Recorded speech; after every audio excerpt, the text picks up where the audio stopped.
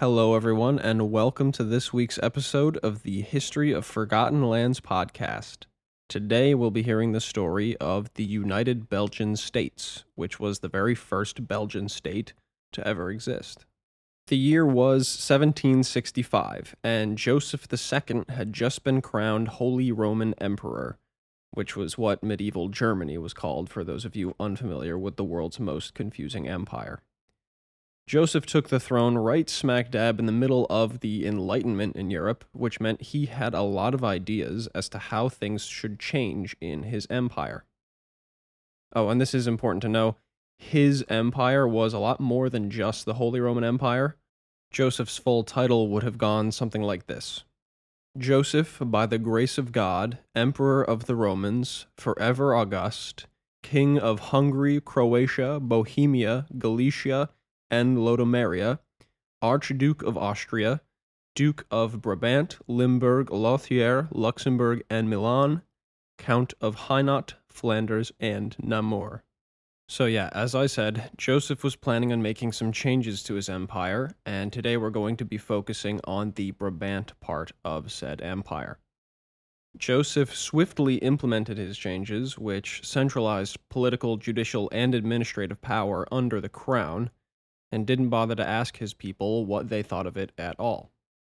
Of course, he didn't have to put it forth to the people, he was emperor after all, but emperors usually at least pretended to consult the will of the people before making sweeping changes. Not Joseph, though. Joseph was a modern man, and that meant centralization was his goal. In 1781, Joseph took a little tour of his northwestern territories, known as the Austrian Netherlands, but geographically similar to modern Belgium, and decided that the region was rife with outdated institutions that would do nothing but slow down his centralist rule of the territory. But here's the problem with that. The Austrian Netherlands were not directly ruled by the emperor like some of the other territories within the empire. Instead, they were ruled by the Governor General, who did happen to be the emperor's sister, Maria Christina, but the people of the region were very attached to their independence from direct imperial rule. In fact, already the Flemish dialect of the Dutch language was being pushed as a point of pride and the basis for a Flemish national identity. So, when Joseph went out and started dismantling local institutions in favor of raking more and more power into his own hands, the people of the Austrian Netherlands were immediately upset. Instead of uniting power under his authority, the emperor had just united the people of the Austrian Netherlands against his authority. For instance, Joseph abolished the special privileges of the Catholic Church because their allegiance to the Pope undermined his own authority. Unfortunately, the Catholics were the overwhelming majority in the region, so all this did was make most people mad at him. He also removed tariffs on the grain trade, which was meant to undermine the power of the trade guilds that profited from them, but all that did was cause an economic recession that nobody enjoyed. And finally, Joseph implemented his coup de grace, two decrees that first began to tear down the old feudal administration of the region, and then sought to unify the whole of the territory under a single judicial system. So now Emperor Joseph had successfully ticked off the Catholics, aka most people in general, the merchant classes, the rich people, and the old feudal nobility of the region, which were the quote-unquote legitimate people. And as an added bonus, many of the very few people in support of Enlightenment ideals, like Joseph's, declared that his reforms did not go far enough, so they weren't happy either. The first signs of revolt began showing themselves pretty quickly. Local media put out issues showing how outrageous they thought the changes were.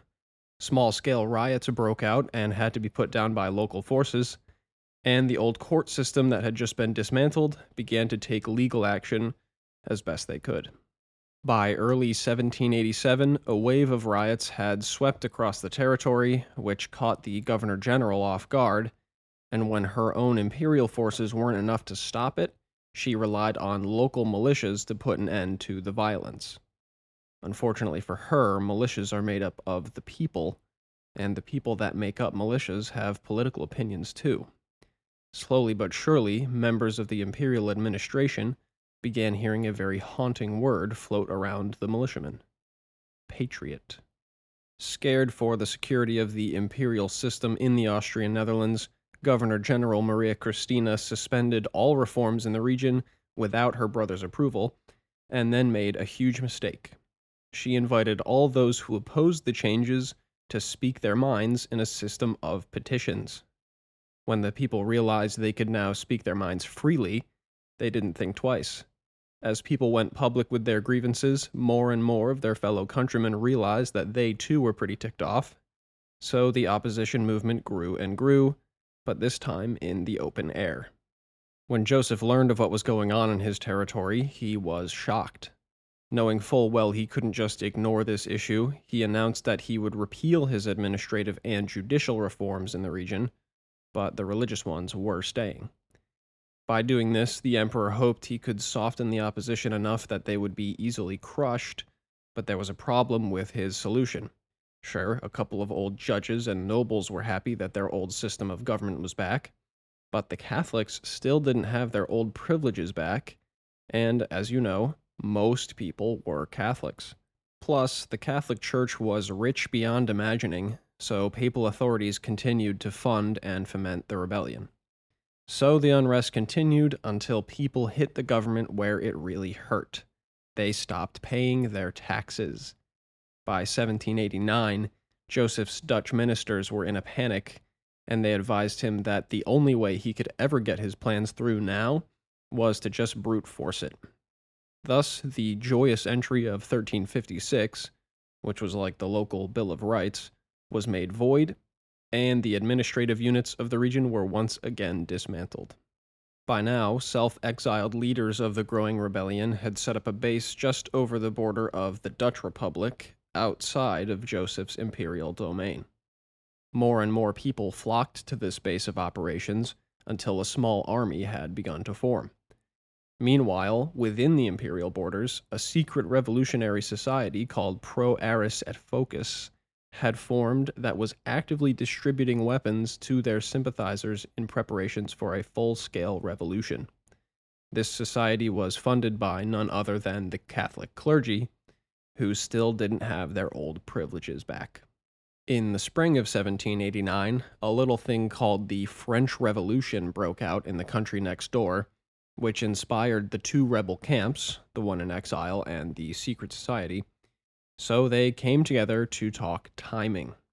Jean-André van der Merch, a veteran commander of many wars, was appointed as their own commander, and their revolution was scheduled for October of 1789.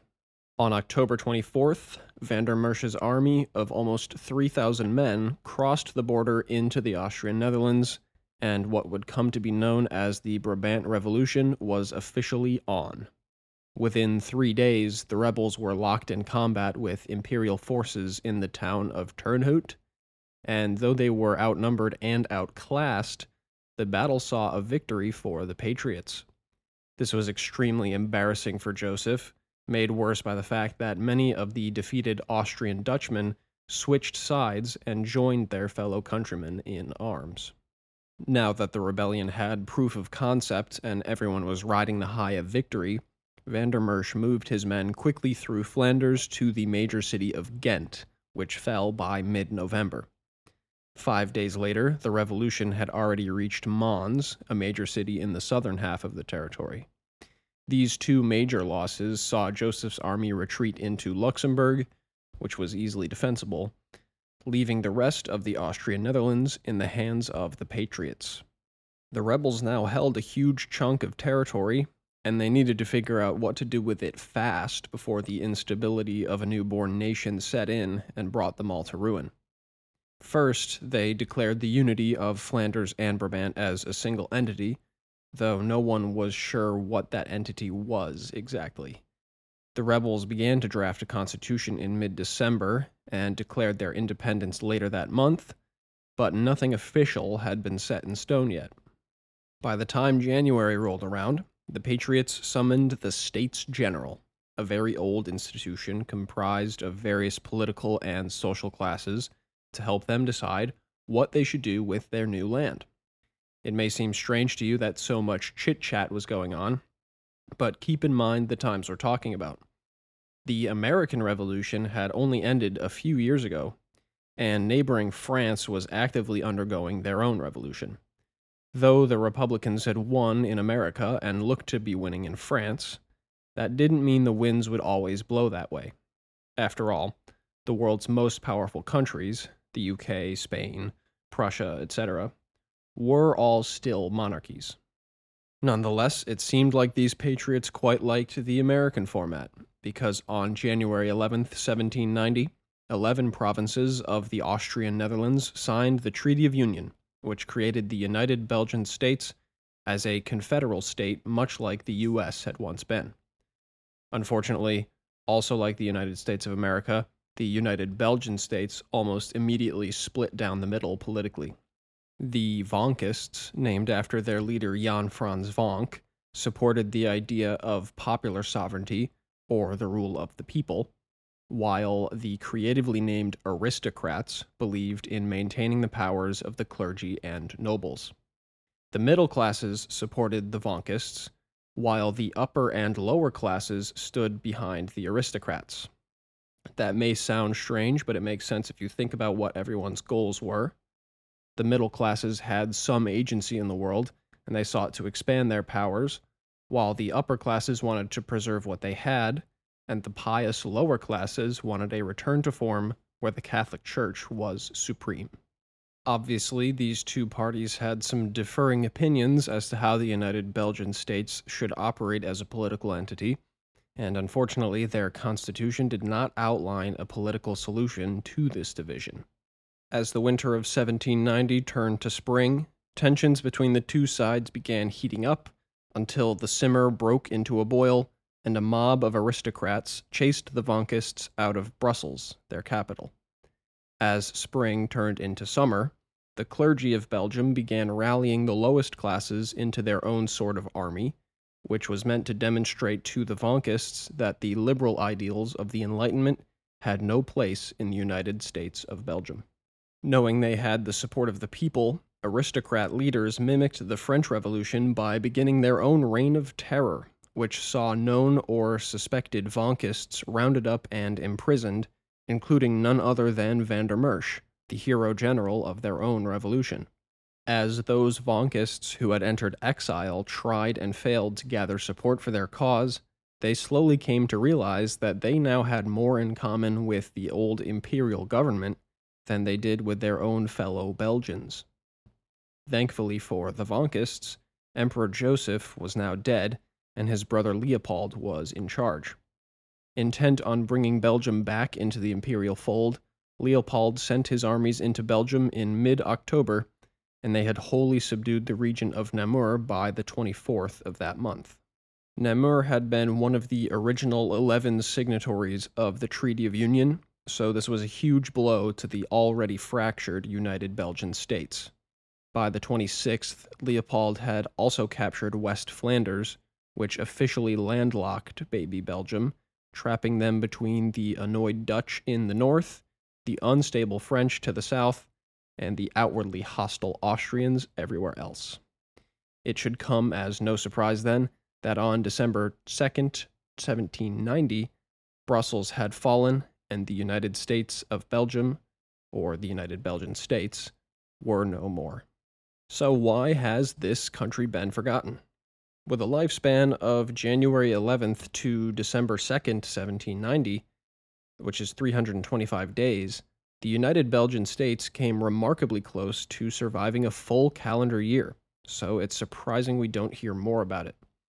Of course, they might talk about it in Belgian history classes, but I'm not Belgian, so I wouldn't know. Either way, I think the answer lies with one man who's been lurking in the shadows of our story this whole time. I've mentioned France, I've mentioned the Holy Roman Empire, and I've mentioned the French Revolution, but let me put them all together for you in one single thought. On December 2nd of 1804, Napoleon Bonaparte seized the reins of the French Revolution, crowned himself emperor, and then proceeded to launch a series of conquests from France that saw the Holy Roman Empire dissolved and the whole of Western Europe conquered. Obviously, those events wouldn't happen for more than a decade after the fall of the United Belgian States, but the point I'm trying to make is that the massive importance of the French Revolution and the Napoleonic era that followed tend to swallow up the rest of the history of the time. So, unfortunately, like we've seen so many other times, the United Belgian States were just a victim of their own time.